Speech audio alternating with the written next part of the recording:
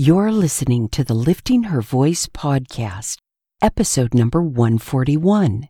Today we'll read 1 Corinthians chapter 8 together. We are never to cause our brothers and sisters in Christ to stumble.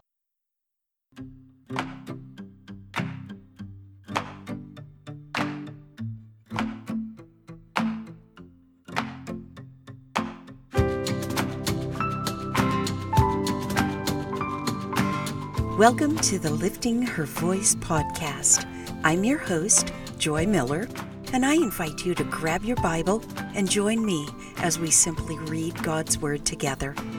Some things require discipline, and sometimes that's just not easy to muster by yourself, no matter how badly you want to do it or how much you know you should.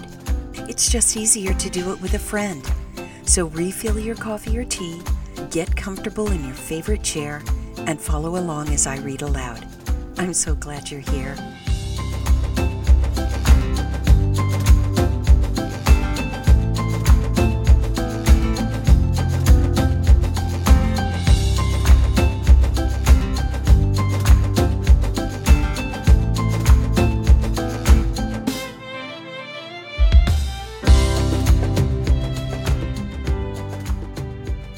The Lord laid on my heart that some of you might be discouraged. You had the best intentions to finally read the New Testament, and you started out really well.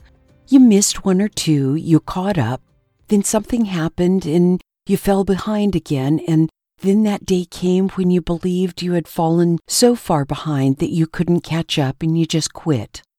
I get it. Been there. Here's my prophetic word to you.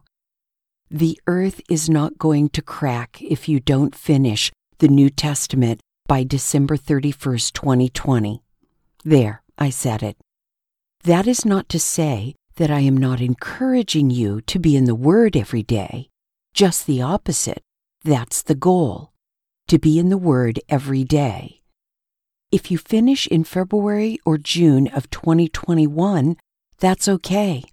We're all about establishing that daily habit here. The reading plan is secondary. May I make a suggestion? First, ask the Holy Spirit to plant in you the desire you need to be drawn to your daily reading. While you're bowed, ask Him to help you resist that deceiver who does nothing but lie to you. He tells you you're a failure. He tells you you'll never be able to accomplish the goal. He tells you it doesn't matter and that you're just fine without reading the Bible every day. Ask God to bring scripture to mind that says just the opposite. To seek first the kingdom of God, and all these things will be added to you. That He has plans for you, plans to prosper you, to give you a future and a hope. That all Scripture is God-breathed.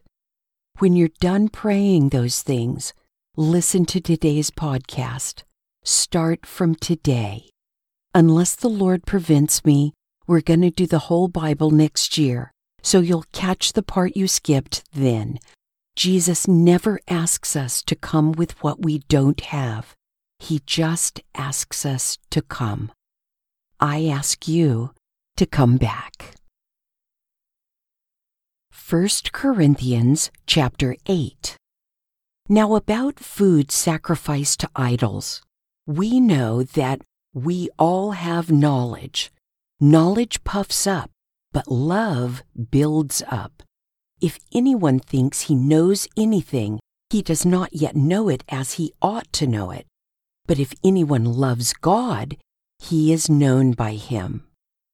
About eating food sacrificed to idols, then, we know that an idol is nothing in the world, and that there is no God but one. For even if there are so-called gods, whether in heaven or on earth, as there are many gods and many lords, yet for us there is one God, the Father. All things are from Him, and we exist for Him. And there is one Lord, Jesus Christ. All things are through Him, and we exist through Him. However, not everyone has this knowledge. Some have been so used to idolatry up until now that when they eat food sacrificed to an idol, their conscience, being weak, is defiled. Food will not bring us close to God. We are not worse off if we don't eat it, and we are not better if we do eat.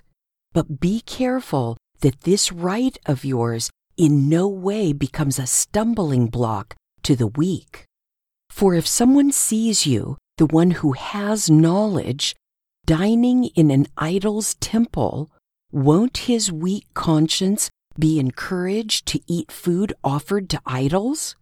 So the weak person, the brother or sister for whom Christ died, is ruined by your knowledge. Now, when you sin like this against brothers and sisters and wound their weak conscience, you are sinning against Christ. Therefore, if food causes my brother or sister to fall, I will never again eat meat so that I won't cause my brother or sister to fall. Knowledge puffs up, but love builds up. Ouch. I believe that I have liberty in Christ, but Paul is right. It's easy to be so cavalier with that freedom that others might be wounded when what they see in me is filtered through their own perceptions. Actually, I think there are lots of ways we can cause our brothers and sisters who are weak in the faith to stumble. There used to be a combination burger joint and bar here in this very small, not quite a town where we live. My Tacoma truck is very recognizable, primarily because my uncle long ago gave me a decal that says, "Silly boys, trucks are for girls." It has been displayed in the back window for almost the entire 17 years I've owned the truck. I'm also children's ministry leader at our church. All the kids know that's my truck. Now, if those kids saw my truck parked in the lot of that bar, they'd probably think I was getting a cheeseburger. But what about the one who thought I was getting a beer? What if that was the kid who grew up with a weakness for alcohol? What if that weakness was affirmed because he or she saw Miss Joy's truck in the parking lot of the bar? Sorry, gang, it's just not worth it to me. We must be constantly aware of how our choices are being perceived by those with weaker faith.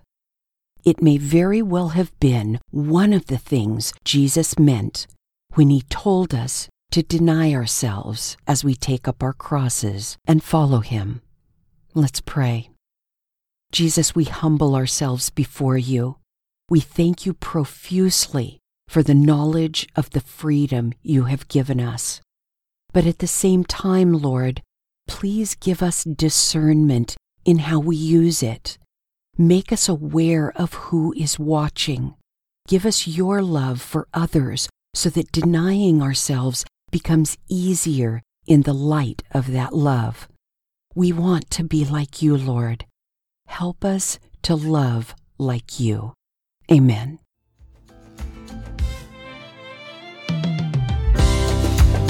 Thank you for joining me here today. I pray God will grow in you what has been planted and watered here. In this time of unprecedented struggle worldwide, we can look to God for guidance and comfort.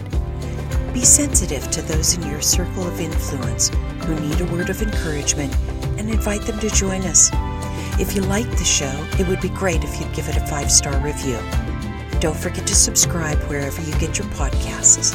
See you right here tomorrow. Be well.